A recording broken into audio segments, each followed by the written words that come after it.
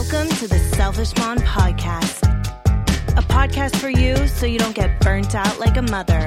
I'm your host, Allie Kay, and this is the Selfish Mom Podcast. Learn to prioritize your mental and physical health first so we can thrive and not just survive. Let's take action, become our best selves together, and redefine selfish as the most selfless thing we could do. Welcome to the Selfish Mom Podcast. I'm your host, Allie Kay, and on this episode, if you are a female, this episode is for you. I sat down with Carly Hartwig. She is a holistic reproductive health practitioner and soon to be certified fertility awareness educator, and she taught me so much. We talked about hormones, our cycles, how we can sync our cycles to our daily life. We also talked about products that are in our household and our lives that might be disrupting our health as well as our children's health. And this just was the episode where you can learn so much and start applying what you learned from this episode into your life and start feeling a little better. But a little bit about Carly. She has a passion for helping women understand their incredible menstrual cycles and have pain-free periods. As a former educator turned full-time mama who has been on her own personal health journey for over a decade now, she uses her Instagram platform to educate on the importance of choosing low tox products and share practical, holistic health tips. Her goal is to be your trusted source for living well, and this episode, she shares it all. Stick around.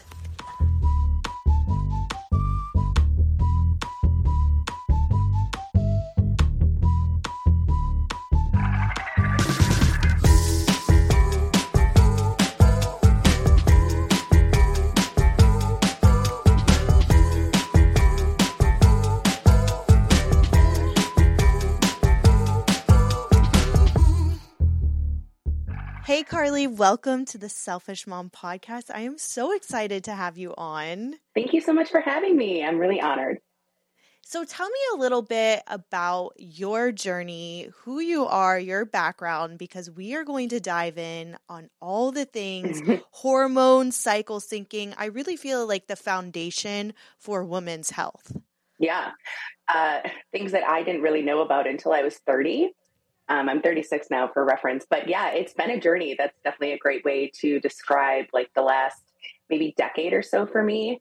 I think my journey started out similarly to a lot of women around my age or a little younger, where we went on birth control, not really thinking about it, not really thinking about the future or our hormone health or our nutrients or anything like that. Like it was just kind of a thing that you did.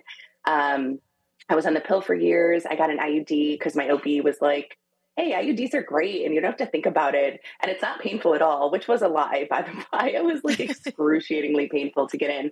But anyways, then I started in my like early 20s. I started just not feeling great. Like I had no energy. I used to like be pretty athletic and be able to work out really hard. And I stopped being able to. And I just felt like dead all the time. I was getting headaches all the time. I was cold all the time. So I went to my PCP. I think I was like maybe 23 at the time. And she ran like some blood work, but it was kind of like, everything looks fine. You know, you're like the pillar of health. And I was like, well, that's weird because I don't feel like the pillar of health. I feel pretty awful. And so I decided to get a second opinion and I started working with a functional medicine practitioner and she changed my life. And turns out I had a pretty crazy hormone imbalance going on. I had hypothyroidism. I had a lot of heavy metals in my body. And it was really eye-opening to me that there was like another way to look at health, like really holistically, looking at your whole body, talking about your hormones and things like that. So that was kind of the beginning of the journey for me in terms of like my own health journey. And then a few years later, I decided, I made a lot of changes and I started looking at like the products I was using in my home, because I had always thought about my diet and the food I ate. I knew that affected my health. I didn't know that like my cleaning products and my candles and my skincare, affected my health. So I started kind of, making little changes here and there. And then a few years after I first started working with my new practitioner, I decided to get my IUD out. Wow. Just because, and I was in a very committed relationship at the time. I think I was engaged to my now husband.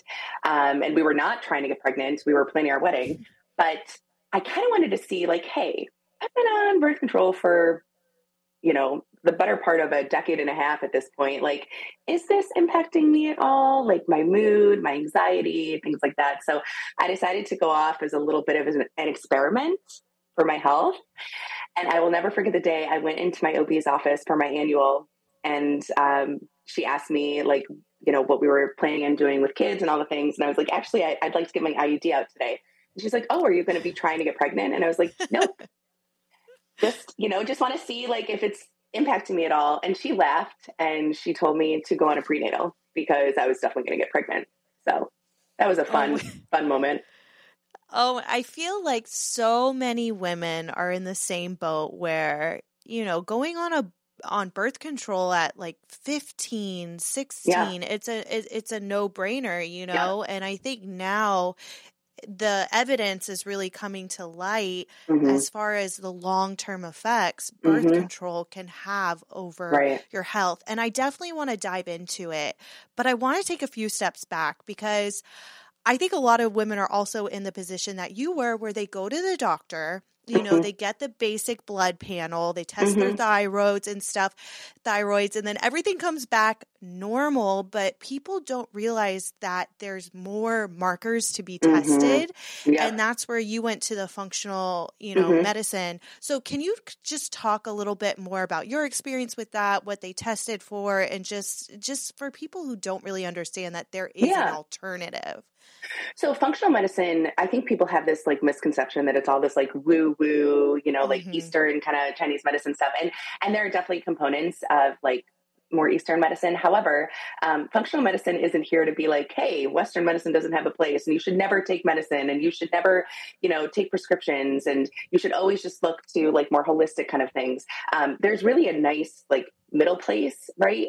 Where to me, the biggest difference with a functional approach, which is also what I do with my clients, is you're looking more holistically at your body. So let's say like you're having really bad abdominal pains. And you don't necessarily correlate it with your cycle, but it just keeps happening and you're not really sure why. Instead of only looking at your like abdominal pain as a symptom, a functional medicine practitioner is going to look at your whole body. So how is everything functioning together? Because things aren't like, super cut and dry with your body, and everything is so interconnected, especially with women. Our hormones, they pretty much always play a role in whatever we're dealing with. And so a functional medicine practitioner is going to look at your body more globally. And typically that does involve, at least in the beginning, a lot of blood work, right? Because they're looking at a lot of different nutrient levels. Typically functional medicine providers will look at a full thyroid panel, whereas a lot of PCPs will just check your TSH, but TSH is just basically scratching the surface of your thyroid health. And we know that, honestly, hundreds of thousands of women are walking around in the US with a thyroid disorder and they don't know. And women, especially of like childbearing age and pregnancy and postpartum and things like that, our hormones can really impact our thyroid health. And so if you're not looking at the whole picture, you could see blood work that says you're fine, but you're missing out on the rest of it. And so that was the biggest difference for me. My PCP kept saying my thyroid was fine, but all she looked at was TSH and not the rest of the markers. And so when I started seeing my functional medicine practitioner, that was one of the first things she did, right? Was look at my full thyroid panel. And it turns out I had hypothyroidism. I have a woman in my life who's been dealing with debilitating symptoms forever with her cycles, with headaches, with fatigue. And finally, after years of searching for answers, she started seeing a functional medicine practitioner as well. Turns out she has Hashimoto's, which is a very specific thyroid disorder, actually caused by an autoimmune disease, also very common in women, especially in women of childbearing age. So it's like we have to be looking at the bigger picture, especially with women's health. Yeah, and I love how you touched upon, holistic medicine, there's a balance for it. There's a middle ground for it, that, and I truly believe in that as well. And I think it's also important to understand, our healthcare system in America is based upon a sick model, that's different versus the holistic perspective where you're getting to the root cause, really supporting your body's, natural way of healing and functioning and all that. So I love that you said that. Let's dive into hormones. I'm a 34-year-old mother of 3, and I feel like I didn't really start paying attention to my hormones or even syncing my cycle until a year ago. And what a life-changing thing. Why are we not taught this in high school when we get our periods? I know. I mean, and at least in my school, we were taught that we could get pregnant at any time, and that was that. They gave us some tampons, I think, and we were supposed to hide them in our sleeve, and that was about the extent of it. And I think about my mom, we had a lot of talks about periods and things like that, but that's it. That's where it stopped. It was about your period. And I think where we are now learning is the big event is ovulation, and ovulation is so sensitive to our hormones, our hormone health, to stressors in the environment, to our stress levels, to even alcohol consumption, caffeine consumption, right? And so we have to stop thinking about it as just a period and just a bleed every month, and start thinking about it as ovulation, which is not just important if you're trying to get pregnant. It is truly the crux of our health. And I think there's a lot of practitioners out there that refer to our menstrual cycle as the 5th vital sign. And I wholeheartedly believe that, because it is truly as important as our breathing, as our heart rate, right? As our blood pressure. It is truly that important when it comes to our health. And what happens is a lot of us shut off our cycles with birth control, not knowing. So I can tell you personally, I did not know when I was on the pill and my IUD, it was a hormonal IUD. I had no idea that my bleed every month wasn't a period. I thought it was. And my OB definitely didn't make it clear that it wasn't. But when you are on combined contraceptives, so a hormonal birth control pill, certain IUDs, it's shutting down ovulation. And if you don't ovulate, you don't have a period. And so when you're on a hormonal birth control that shuts down your cycles, you don't have that kind of report card of your health, right? Right. But once you come off, which I see a lot of women, unfortunately, waiting until right before they try to conceive to come off, which is a little tricky because we know that hormonal birth control depletes your nutrients. We know that nutrient stores are really important for pregnancy. So I always recommend coming off at least 3 to 6 months before trying to conceive. But anyways, that's another whole topic we could talk about. But basically, once a woman comes off and she starts to have a cycle again, a lot of times she starts to have these symptoms that maybe years ago she went on birth control to heal, right? That's a big thing.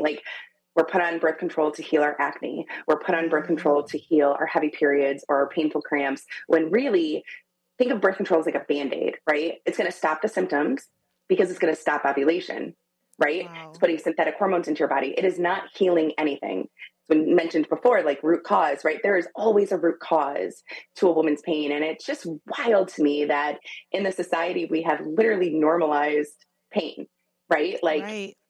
Women go to their doctors and complain about headaches or bad cramps, and we just normalize them. We tell them to take ibuprofen or go on the pill. And it's insane to me. So my biggest takeaway, hopefully, to people is that pain is not normal, and you should not be in pain every month with your cycle, right? That is a clear sign of a hormone imbalance. And unfortunately, a lot of us are walking around with hormone imbalances and we have no idea. We'll be back after a quick break. Hey, quick question for you. Are you someone who wants to be fit, healthy, and happy? And what if I told you could get your dream body by simply just listening to a podcast? I'm Josh. And I'm KG, and we're the hosts of the Fit, Healthy, and Happy podcast. Listen, we get it. Fitness isn't easy. Carbs, no carbs. Just stop, okay? It doesn't have to be that complicated. And that's why we made this podcast. We get straight to the facts so you can become your best you. So the way to check us out is click the link in the show notes or search Fit, Healthy, and Happy podcast on any of the major podcast platforms. We'll see you soon. So what are some of the things, because I have a lot of friends, who are coming off birth control Mm-hmm. and, one week they're having heavy periods, the next week they're like spotting, their body's just really going crazy. Yeah. What can they do to kind of be supportive of this? I know you mentioned, we're depleted of nutrients. So, Mm-hmm. what are just some of the ways that we can support our bodies as we recover, and what can we expect for like the months to come, and how do we Mm-hmm. know when it's leveled out? Yeah, so it's probably going to take a while. I mean, there are some variabilities. Your health before you went on birth control is a big one. Your reproductive health, your menstrual cycles, and also your diet, your lifestyle. I hate to be like the bearer of bad news because we live in such a pro-alcohol society, but like alcohol is not doing any favors for our hormone health. So there are definitely a lot of factors. You could come off the pill and you could ovulate in 2 weeks and get your period 2 weeks later. You could also come off the pill and not get a period for a year. So I think women need to know that going into it, because I think if you don't get your period right away, it might scare you a little bit, like what's going Right. on. But truly, you've suppressed your body's natural hormones, and it's going to take a little while for them to come back to like homeostasis. So some things that can help, really like low hanging fruit, eating enough. We have far too many women in this Yes. country under eating, right? Because we live, unfortunately, in a society that really values thinness over health. And so we have women under eating. And where I see a lot of women under eating particularly is fats. It's like we can't escape like the 90s fear of fats, all the low Yeah. fat and snack wells and all those things. So please eat enough. Protein and fats are definitely the most important. Our hormones are dependent on fat. They're fat soluble. So if we don't have enough fat in our diet, our hormones will not be as robust as they should be. So I think really focusing in on that diet, blood sugar balance, is hugely related to hormone health. So just thinking like, what are some easy things I can do to try to keep my blood sugar in a good place? Because a lot of us are dealing with like insulin resistance or borderline insulin resistance. And it's usually because we eat a lot of like, we call them naked carbs, right? Yeah. So our sugary Starbucks drinks or our bagel for breakfast, right? Think about how can I like bolster up my carbs so it's not naked. So adding protein and fat to every meal is a really easy way to support your overall health and also your hormone health. Yes. And then a big one that impacts especially our estrogen. And we need a good balance of estrogen to progesterone. First half of our cycle, estrogen is the dominant hormone. So that's like pre-ovulation. That's what leads to our bodies producing cervical mucus. It allows us to be fertile. It helps our egg get released. And then after ovulation, estrogen drops and progesterone increases. And that should be our dominant hormone for the second half. So there needs to be a really delicate balance between the two hormones. And there are these things called endocrine disrupting chemicals. And they're found everywhere. They're Everything. literally everywhere. They're in our skincare, they're in our makeup, they're in our cleaning products, in our air fresheners, like you name it, like they are there. And so that can, I know, feel a little overwhelming to hear, but the good news is, I would say now compared to when I first started my journey back in my early 20s, there are a lot of really great clean, less toxic options out there without those endocrine disrupting chemicals. And what those endocrine disrupting chemicals do, they can wreak havoc a lot of ways, but they can mimic hormones in our bodies. So then our bodies are like, oh, we have enough estrogen. We don't need to produce any anymore. They can actually tell our bodies to turn off the production of hormones. They can tell our bodies to increase the production of hormones. Like they can do crazy things to our bodies. And like I said, they can pretty much be found in anything. So Everywhere. Trying to reduce your exposure to endocrine disrupting chemicals, there are some easy things you can do. It sounds crazy, but thermal receipt paper. So like if you're grocery shopping, you're at the mall, I know, you take a receipt, right? If you can avoid that, that's like one of our number one sources of bisphenol exposure, like BPA. A lot of people have probably heard about that. It's kind of a buzz term, but there are other bisphenols that are just as harmful. So not just BPA, but literally just saying no to a receipt or trying to touch it really fast, throw it in your purse, not using hand sanitizer or lotion before you touch a receipt. It sounds so woo-woo, but I promise you there are studies to show that thermal receipt paper is a huge source of exposure of bisphenols. And if we have our hands a little bit wet before, like with hand sanitizer or lotion, that'll expedite the process of them like getting into our blood system. That's crazy. But that's an Okay, easy I one, never right? knew that. Actually, Mm-hmm. I think I saw a TikTok on this, and then I like didn't dive deeper Mm-hmm. into it. But I never take a receipt, so Love it. now, Yeah. yeah, we're saving the trees, Yeah. and we're not Exactly. getting Exactly. the Exactly. endocrine disruptors. Yeah. I want to back up just a little bit. So let's say we come off our birth control, our bodies have leveled. I Mm-hmm. want to talk just about cycle syncing and the most kindergarten way as far as like understanding what's going on for 28 days in our cycle, because I have been trying to educate my husband and tell him I am not the same person. Every Yeah. single day I wake up a different person. Yeah. And ever since I started syncing, my period and just becoming aware of it, like I know a week before my period, I am not scheduling any work meetings or Mm-hmm. any like big things. And I could see just the up and down throughout the entire Mm-hmm. Mm-hmm. month once you become aware of it. So I just Yeah. want to dive deep into this Yeah. just to get a better understanding. Yeah. I love that. And I love that you're working to educate your husband, because like they should know too. And like I talk a lot Yes. about like, I have a daughter, and I feel very honored and privileged that I get to raise her to know her body, to understand her body, to know what her hormones mean, what her cervical mucus means. Yes. But I think young boys need to learn all this stuff too, right? So it would really like, we have to do better for this generation. But anyways, so we are not meant to live in our current society. Our society is built around men who have a 24-hour circadian rhythm, right? So we do not only have a 24-hour rhythm, we have something called an infradian rhythm, and that's our menstrual cycle rhythm. So as you mentioned, a lot of women, think about like 28 days as a cycle. That's obviously like maybe a midpoint, but it can also be normal to have a little bit shorter, a little bit longer. So I just want to let women know, if it's too long or too short, that tends to be a sign that something's going on with your hormones, but there is some variability there. But either way, we have 4 really distinct phases in our cycle. Cycle day 1 is always day 1 of your period, and the true day 1. So if you spot a little bit, which some spotting right before your period isn't a huge red flag. If there's a lot of spotting or there's spotting mid-cycle, again, that's just kind of a red flag to me. And that would be something I would want to dig a little bit deeper with someone on. But day 1 of your period is day 1 of your cycle. Typically, women bleed for, on average, like 3 to 7 days. 4 to 5 is pretty normal. In a healthy cycle, you would expect it to start more heavy, moderate bleeding, and then taper down to a lighter bleeding at the end. So that would be our menstrual phase, right? Our menstrual cycle, our actual bleed, our menstruation. And then after that, we enter our pre-ovulatory phase, which is our follicular phase. And during this phase, again, estrogen is dominant.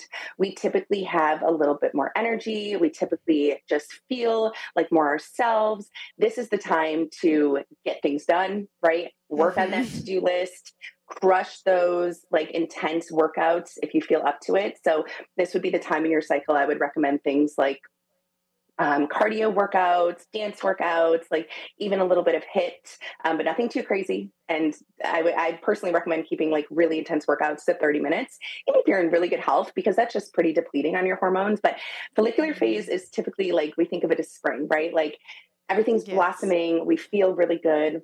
Typically our libidos are higher, right? Because naturally our bodies do want to conceive. And this is the phase that leads into our ovulation or ovulatory phase. Ovulatory phase, again, is where we have a pretty distinct change in our hormones. We have estrogen peaking and then dropping really, really fast, and we have progesterone rising. So right before ovulation, during ovulation, again, we'll typically see even more energy. So these are times that like a lot of cycle syncing experts will talk about eating like more raw foods, making sure you're getting lots of protein and things like that, because you're going to have more energy to burn. And then after ovulation is what we call our luteal phase. And the first half of your cycle, so menstruation through ovulation, that can be variable. So as I mentioned before, ovulation is very sensitive to stressors, to being sick, even to traveling. I know we change clocks in a couple of weeks. That can impact ovulation. Ovulation is very, very sensitive.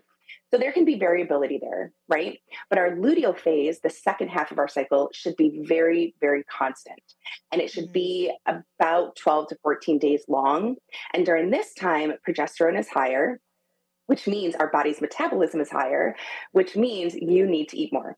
So a lot of That women, makes sense. yeah, it's crazy. And I think a lot of women, like if they start to pay attention to it, they realize intuitively they do feel more hungry, or like that week before your period, like you'll be like craving things at night. And it's like, well, maybe that's just because you need to eat a little bit more, right? Your body truly is burning more calories. So typically women need about 2 to 4 or 2 to 500 more calories during that luteal phase.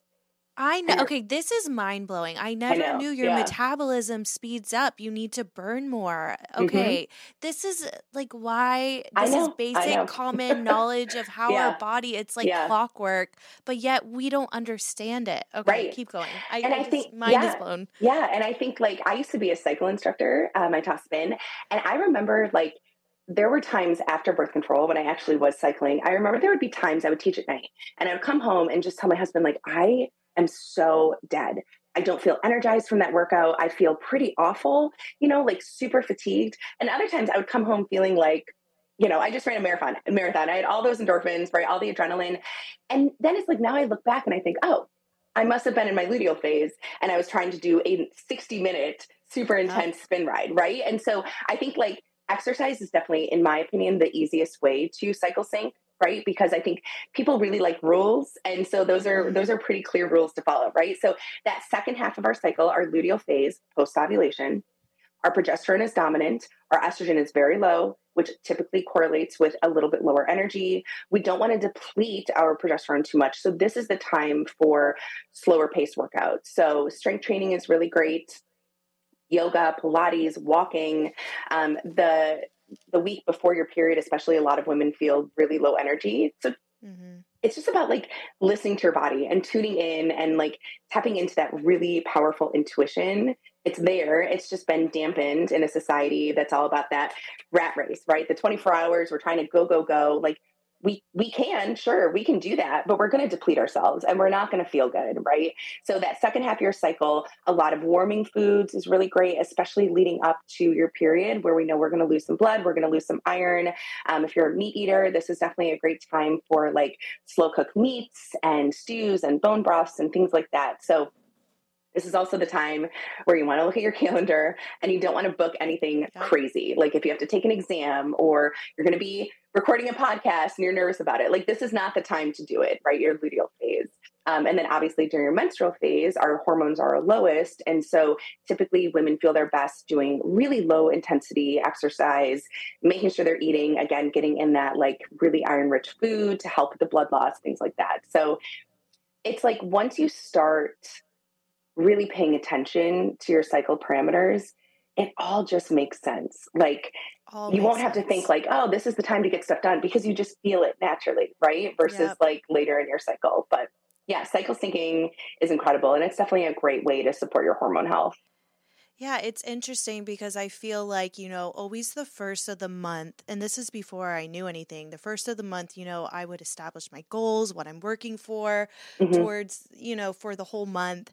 And I would be like really consistent on my grind. feel so good. And then it was always, the third week out of the month which is when I was, essentially PMSing, that I was so hungry. I would want all the things. It would throw me off. Yeah. And then I'd feel so low. And then, a week, 2 weeks later, I'm back on top. And it was the first of the month, and it was just like, and always evaluating. I'm like, wow, how can I do things differently? But that was my cycle. That was my body. So it's interesting once you learn that and how you can start applying it to your everyday life.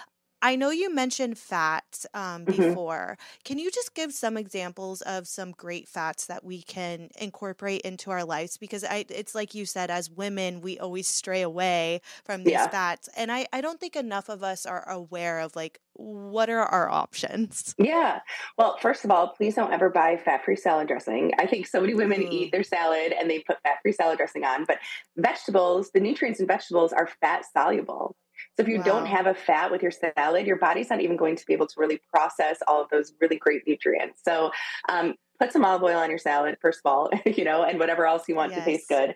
I like, eggs have great sources of fat, avocados, nuts, nut butter, not fearing like the nut butters, because they're higher in calories, like they're going to be more satiating too. And that's the thing, when you start adding more fat to your diet, you'll naturally typically like stop wanting to snack and maybe even eat a little less because it's keeping you fuller longer. So protein and fat are definitely like the biggest priorities. But then I think, again, this is all because of the 90s and we just can't escape it. But a lot of women still fear saturated fat, and we have enough science to show that that is not the problem. So don't be afraid of, like I said, cooking with butter instead of, if you just want to always cook with oil, you can cook with butter sometimes. Like a really good grass-fed butter is a great source. Coconut oil is another great source. So your cooking fats are great. So don't spray your cookware with like Pam, like use real olive oil. We're adults now. We can use real cooking fats. So that's a really easy way, is just even like your cooking. And then of course, like there's some great, higher fat meat options that, again, I would incorporate like a slow cooked beef, stew in my luteal phase. And there's some healthy fats in that too. We'll be back after a quick break. Did you know that family travel has the incredible power to shape our children's worldview and create lasting memories? In a world where representation is often lacking, it's essential for our children to see themselves reflected in every aspect of life, including the stories we tell about travel. Introducing the Travel of Legacy podcast, where we're rewriting the script by celebrating the diverse voices of Black and Brown family travelers. Each episode of Travel of Legacy is a testament to the enriching power and the joy of exploration in Black and Brown communities. So journey with us and subscribe now. So I want to go back to the endocrine disruptors because I feel like I'm definitely entering my crunchy mom era. I like to say it's scrunchy because, there's so much that we can't control. It's everywhere. So I feel like I just kind of grab what is manageable, what I can reduce and what's manageable. And I know it can be so overwhelming for women because there's so much out there. So what would you say are like the top 5 products or things to stay away from? I know like one thing that you just said was, not taking the receipts. What are some others that you could just start doing today where it's a little less overwhelming? Yeah. So the receipts is a great one. Another easy way to reduce your exposure to endocrine disrupting chemicals is to ditch fragrance. So synthetic fragrance. So it can feel like a hard one, but I actually think this is easier because you read your labels. If you see the term fragrance, when that, whatever it is, if it's your laundry, if it's your dish soap, when you get to the end of that bottle, just find one that discloses all ingredients, because there's something called the fragrance loophole, which basically allows companies in the US to hide any combination of thousands of chemicals in their products. And they can call it fragrance because it's proprietary, right? So they don't want other companies stealing their scent. But the problem is, we have research to show that on average, one fragrance blend is 14 additional ingredients. So if you're reading a label, you got to add 14 ingredients to that. And there is at least a 75% chance that one of those ingredients is something called phthalates. Phthalates are a class of known endocrine disrupting chemicals, and they're particularly risky when it comes to fertility. And this is even with like men's fertility. We know that phthalates are impacting like sperm health and sperm counts. I know we are focusing on women, but just to keep that in the back of your head. So if you see fragrance on an ingredient label, next time you go to the store and you're out, choose a product that lists all ingredients, right? So there are some great companies that list all ingredients and they don't care if it's not proprietary. So that's a really, really easy one. I would also say reducing your consumption of canned food. So even if an aluminum can label says BPA free, again, BPA is kind of a buzzword right now, and it's companies take advantage of that, right? They know that people are starting to pay attention a little bit more to the labels, and so they'll boast BPA free. But again, the problem is there are additional bisphenols that are harmful. So I know that canned food is more accessible when it comes to price. I just encourage families to not eat canned food every day, right? So like if you're going to have a big chili on Sunday and you're going to have, your canned tomatoes, right? Which we know that the acid in tomatoes can actually expedite the leaching process out of cans. So if you can find a boxed tomato instead, that's great. And you're going to have a ton of beans and all the things, like maybe you don't eat canned food again for a few more days, or maybe you soak dry beans. That's actually cheaper anyways. And it's really easy if you have an Instant Pot. So just like things like that. So trying to rotate your food so you're not eating canned food every day. Ditching air fresheners. Yes, And my husband is so guilty of this. Like the trees in his cars. Oh God, yeah. It like gives me and, like asthma. the breeze. Yes. Yeah, just thinking about it. So when you think about the purpose of an air freshener, right, it's to have a scent that lingers. It's the same thing with like dryer sheets, right? Dryer sheets are another great one to switch. There's wool dryer balls you can buy. They work fine and they don't have a scent, and it's great, and they're completely clean and safe. But anyways, the goal of things like air fresheners or dryer sheets, it's to have a scent linger. And typically when a scent lingers, it's because of those phthalates. Phthalates are what keep a scent to stick. So ditching the candles. There are some cleaner options, I will say. Like there's some great beeswax candles out there. Beeswax is really good for your indoor air, kind of purifies it. Most of them are made with like high quality essential oils. That's definitely a better option. You can also just ditch them all together. I think people are like, oh, it's so expensive to like live a low tox lifestyle. And it's like, well, it doesn't have to be. You know, you don't have to buy the really wonderful beeswax candles. You can just not burn candles in your home. But even stop just like buying the $20 candles from Target. I'm telling you, they add up.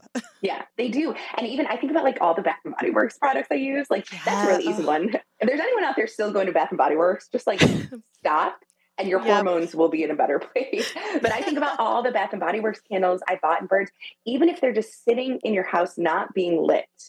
They're releasing this thing called volatile organic compounds into the air. You're breathing them in. We know there's phthalates in there. So just curb them. And we're coming up to the holidays. And for some reason, I think the holidays, a lot of people gift candles. Just don't gift candles, right? So ditching those air fresheners. And again, there are some clean, non-toxic air fresheners out there, right? There's some great brands. What's the really good one? I'm going to blank on it. I think, Grow Fragrance. Grow Fragrance makes really clean air fresheners. But for me, like I've gotten so used to just not having my house smell like something, I don't necessarily need them. But if someone like lives or breathes by Febreze, I would much rather have them use Grow Fragrance spray than Febreze, right? When it comes to like their hormone health, their respiratory health. So that's another easy one to do. And then the last one I would say would be like your personal care products. So your skincare and your makeup. A lot of skincare and makeup brands use endocrine disrupting chemicals. So just trying to choose a less toxic brand. And again, it's becoming easier and easier. Like there are great options at Target, you know? So we're getting there. We're getting there where hopefully the goal is one day you can walk into a store and not have to be a detective and read ingredient labels. We've had some updated legislation pass in recent years, and I'm feeling hopeful about the future. But right now, unfortunately, you still kind of have to be a little sleepy when you're shopping and read those labels. Yeah, it's interesting. You just have to be an advocate for yourself and your children. And like I said, you know, I feel like I just started this journey of just waking up and becoming aware a year ago. And I want, you know, everyone who's listening, we're not saying go into your house and throw out all these products. It's definitely a progression and a reduction of how you can incorporate less into your life. And it definitely builds as you go. You get more interested. And I think the overall thing is you just start feeling good. Okay. So I was talking about the reduction. It doesn't have to just go overnight. So I like to tell people this because I think it gives them some hope and some confidence. I have been on my journey now for over 12 years. And first of all, I am still making swaps, right? Because new and better brands are coming out. When I first started, I was cleaning my kitchen with like white vinegar, right? Distilled white vinegar. And it smelled awful, even if I like put some lemon in it. And now there are really great cleaning brands that work just as better as the conventional products I used to use. But what I will say is the way that I've done my journey is one product at a time. Because when I started out, I was in my 20s. I had a lot of student loans. Like I couldn't just throw away everything in my house and start over. So literally it's easy as you run out of dish soap, you find a safer option. And if people want some resources to do that, Environmental Working Group and Clearya, Clearya, they have some amazing websites and apps that will help you find safer products. Clearya is great because you can actually like scan products at Target, at Sephora, like they work with a lot of different companies. But anyways, I've literally done it one at a time. So I would run out of dish soap. I would find a safer option. Done. And maybe I loved that brand, or maybe I would run out of that brand and then I would try to find a different one. I, ran out of foundation, I would find a cleaner option. So it really doesn't have to be all or nothing. It doesn't have to be overwhelming. You don't have to, destroy your checkbook to do this. But I encourage people to just start, because we have some really promising data to show that in just 3 days of using products free from certain endocrine disrupting chemicals, including phthalates and parabens, the concentration of these chemicals in people's bodies, specifically, we have a study on young girls, which we know young girls are especially susceptible to the effects of these chemicals as their bodies are starting to go through puberty. They decreased in just 3 days by some of them 43%, some of them more than 60% in just a few days of using safer products. Wow. So if you're waiting for a sign, let it be that. This is your sign. It really does make a difference.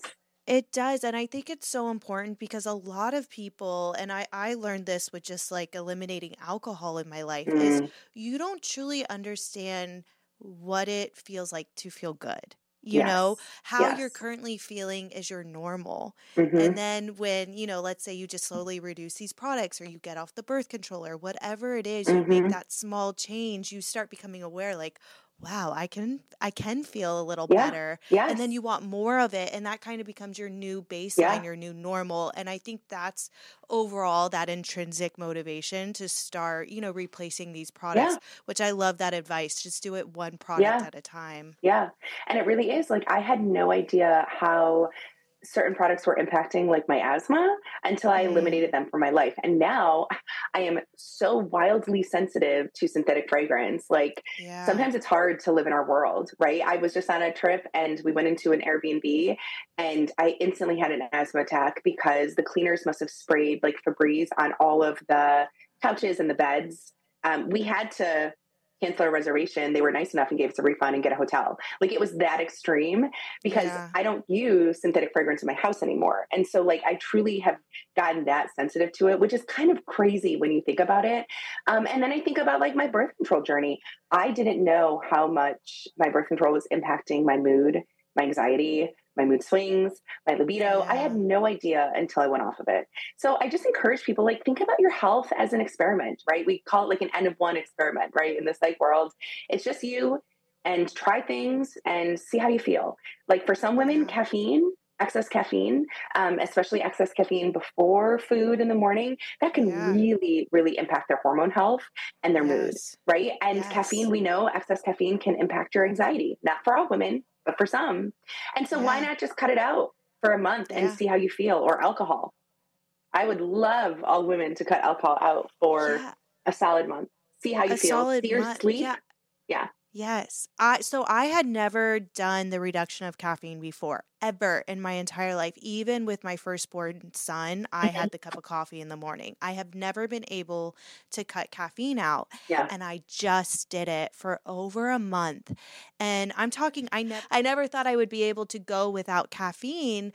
And what I found is I experienced more energy. And what was wild is I feel like my body leveled out, my circadian rhythm. I was able to wake. Usually I had a set probably 10 alarm clocks. I'm talking I snoozed every 15 minutes. And at 6 a.m., I would naturally just open my eyes and wake up. Yeah. But at 7, 8 p.m. when the sun went down, I was tired. And usually I would stay up and scroll past midnight because I had that 3 p.m. Coffee. So it's amazing now that I've experienced that. I understand my circadian rhythm too. So I suggest just try, even if you're not going to permanently eliminate it, just get that baseline of understanding. And your circadian rhythm is so interconnected with your hormones, because when you think about our circadian rhythm and our cortisol levels, right? When you wake up in the morning, your cortisol is naturally highest. And a lot of women will wake up and get an IV of caffeine basically straight away because they're drinking multiple cups of coffee without anything else in their stomach. So caffeine increases cortisol, right? So your cortisol is already highest in the morning, you wake up, then you're adding caffeine, then it's even higher. And then you think about your stress response and your anxiety. Well, we know that excess cortisol leads to lower progesterone. And we know that when you have a lower progesterone, right, not only will that impact your period and how long your luteal phase is, which is really important, especially for women that are trying to conceive, but it can also like impact your overall reproductive health. And like, it's kind of this domino effect. So I've learned so much about how much our circadian rhythm impacts our hormones. And that has led me to make sure I'm delaying my 1 cup of coffee for a couple of hours after I sleep or after I wake up in the morning. So making sure I get a good breakfast in first. I've also started doing, and this is a free thing you can do, just getting outside first thing in the morning and getting that daylight on your face. Even if there's not sun, that does huge things for your circadian rhythm, which will trickle down and have a really positive impact on your hormones too. And trying to get a little bit of evening light is important too, right before bed. So I think people like, everyone's on melatonin to help their circadian rhythm. And I'm like, get off the melatonin and get outside. Yeah, you can get that natural hit of melatonin in the evening for sleep. It's amazing because I truly believe all what we need is nature, and it's free. Yes. Get outside. The sun is your friend. Yes, I agree. Okay, so I want to talk about the whole mom perspective of things, like the crunchy mom. So I'm learning, you just posted a post about fluoride. And oh man, I do not allow fluoride in my house, and there's now evidence. Yeah. But, when you go to the dentist or you go to the pediatrician and you want to do things a little differently, like I remember growing up, my mom would never allow us to have the x-rays from the dentist every year because of that exposure to the radiation, and it was a big deal. They were mean to her. She had to sign a waiver. They almost like bullied her. How do you handle being that mom where, you could tell your story about going to the dentist and stuff? Yeah. How do you manage that as a mom and advocate for your kid and stand up for what you want to do as the mother? I think it comes down to, for me, like reflecting on my own like personal journey with the healthcare industry and how hard I had to advocate for myself. Doctors are amazing. We have incredible doctors in this country who are selfless, and they work so hard and they work so long and they have a lot of degrees. I don't think any of them know your body better than you do. And I think we've gotten to a place where we sometimes kind of put doctors on this pedestal, right? And just kind of blindly trust them. And what we do when we blindly trust anybody, I don't care how much of an expert they are, we stop listening to our own intuition. And so I think about that journey a lot and how hard I had to fight to figure out what was going on with me back in my early 20s. And I don't want that for my daughter. And so my job as her mother is to advocate for what's best for her. And I believe with like every ounce of my being that I know what's best for her, period. End of story. So for me, it came down to finding supportive practitioners. So like when we were interviewing pediatricians, I had a lot of questions. And a big one was, kind of what they thought about like my autonomy as a parent and my husband's autonomy as a parent and our choices and our freedoms and things like that. And it was the same thing with a dentist. So when we went to the dentist, my daughter is 18 months now, and she was maybe 15 months when we went. And, they looked at her teeth, we talked about brushing, and then she said, okay, we'll do the fluoride now. And it was literally as simple as me saying, oh no, we're not going to do fluoride today. And she kind of looked at me and she was like, oh, okay. And now granted, I know I have a friend who got a lot more pressure than that, but that's where you just have to stand strong and remember that you are your baby's mama. And you know what's best. And like, there can be a lot of coercion in the medical industry, especially towards women.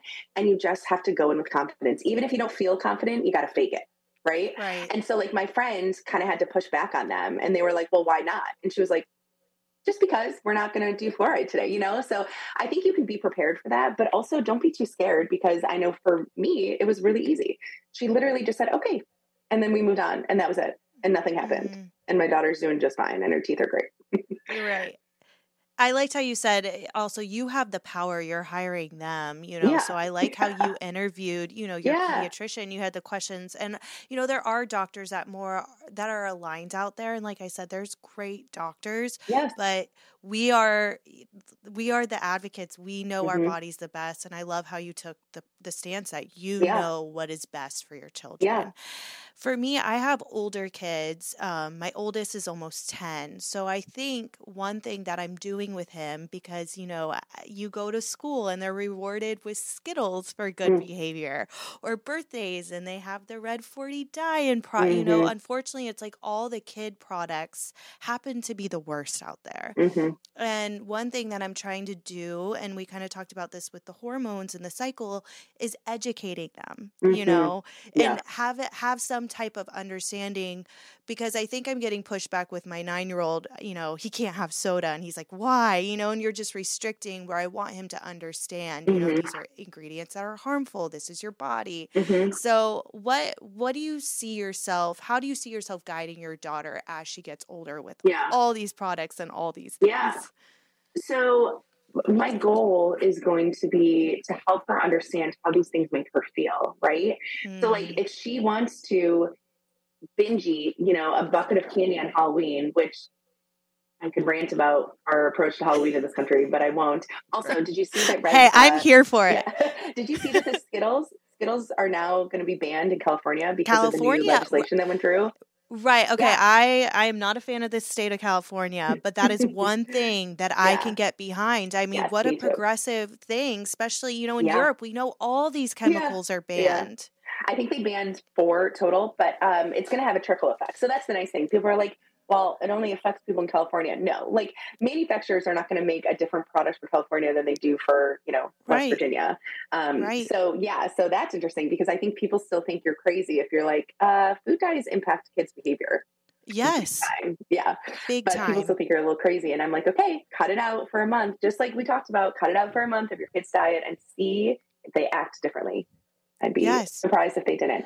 But anyways, I am also on my own personal recovery from multiple eating disorders. And one of them was orthorexia. I don't know if you're familiar with that term. It's basically like an obsession with healthy eating that often leads to anorexia nervosa, because you're undereating because you're so anxious about eating foods that you don't deem healthy. And so for me, I don't want to project that onto my daughter. I don't want her to fear food. I don't want her to fear candy or sweets or things like that. I will say she's only 18 months. So right now I fully control her diet. We've not introduced, added sugar yet. And people think that's crazy. We haven't introduced food dyes yet, but it's because I know that she's 18 months and her little gut microbiome is developing, and I have full control. And I'm going to take advantage of that. And I know one day she's, like you said, she's going to be at a birthday party and she's going to want a cupcake. And while I might not restrict her from eating that cupcake at the birthday party, I'm hoping that I can have a conversation with her later about like, how did that make her body feel? Right. Yes. Or when we eat a breakfast that has eggs in it in the morning versus eating a breakfast of cereal, which is unfortunately what most of our kids eat, at least like my school, that's what we fed our students, 2 boxes of like, what's the really fruity Fruit Loops, right? With some skim milk. So they're getting no fats and they're getting all sugar and all food dyes and all carbs, jacking up their blood sugar first thing in the morning. But anyways, if she decides, and then they want to know why they can't sit down or why they're having ADHD behaviors. I know. It's just, I'm like, how are we not connecting the dots? But anyways, I think then you have that conversation, like, how did that make your body feel? Because I can tell you as an adult, there are times that I go on a sugar bender and I feel like crap. And I know it impacts me, and I know I get a headache, or even like drinking, so we can give them the tools, right, to make the best decisions. But I also know that like eating 1 cupcake at a birthday party is not going to derail my daughter's health. So I think there's a balance. I'd really struggle with Halloween because I think it's just a weird holiday in general. If you're going to strangers' houses and taking candy, it's just very strange, but it is like such an excess amount of candy. And so like, I love that there's like little things that parents do, like the Switch Witch, or they have their kids trade in candy for a toy or a new video game that they want or something. I think there's creative ways to do it while still allowing them to celebrate a holiday that you want them to, so I think it's a balance, but, I also know that I can control what I can control in my house. So in our house, I never cook with canola oil. I don't cook with vegetable oils, right? They're very inflammatory. And so I know that if we go out to eat, we're going to be exposed to inflammatory cooking oils. My daughter will be okay, but I can control in my house. I don't buy air fresheners in my house. I can't control if she, goes to a friend's house, what she's exposed to. So it's just kind of, I think we have to treat our home like a little bubble, and we can control everything we can there, food and smells and products. And then I think we just trust that they'll be okay when they leave our bubble. Yes, they will be okay. And I mean, it's so important. I think the theme with kids, with anything, is just continuing to talk with them Yeah. and have them get some type of understanding why the answer is no, or why we do these things or choose this, over. And I think talking and just discussing will go a long, long way. But I love where you're coming from. It's all about balance, and becoming aware. I think just once you become aware and how you can slowly reduce these things, and it just makes such a difference. So, Carly, thank you so much for coming on. So I feel welcome. like you are going to be one of the guests that you will probably make many appearances on this show if you are open to it. I love it. I love everything you're doing. That's great. Thank you. Carly, tell them where we can find you on social media. So my main source of social media is over on Instagram. It's Clean Living with Carly. And then I also have a website, cleanlivingwithcarly.com. So I offer consults mostly to women, either about their hormones. I offer like cycle charting instruction one-on-one. And then I also offer consults around low tox living because I know it can be overwhelming. I just met with a mom yesterday, a mom to be, she's pregnant with twins, and she wanted to pick my brain on, diapers and different things and clothes and brands and all the stuff. So we did a little consult, which was a lot of fun. So yeah, and I do a lot with my Instagram. I try to make it educational and sometimes a little fun, but it's a really great community over there. Really happy to have it. Yes, you add so much value. I know you're one of my favorite pages that I love scrolling. Thank you. So thank you for coming on the show. Thank you for having me. This has been another episode of the Selfish Mom Podcast. I will catch you next week.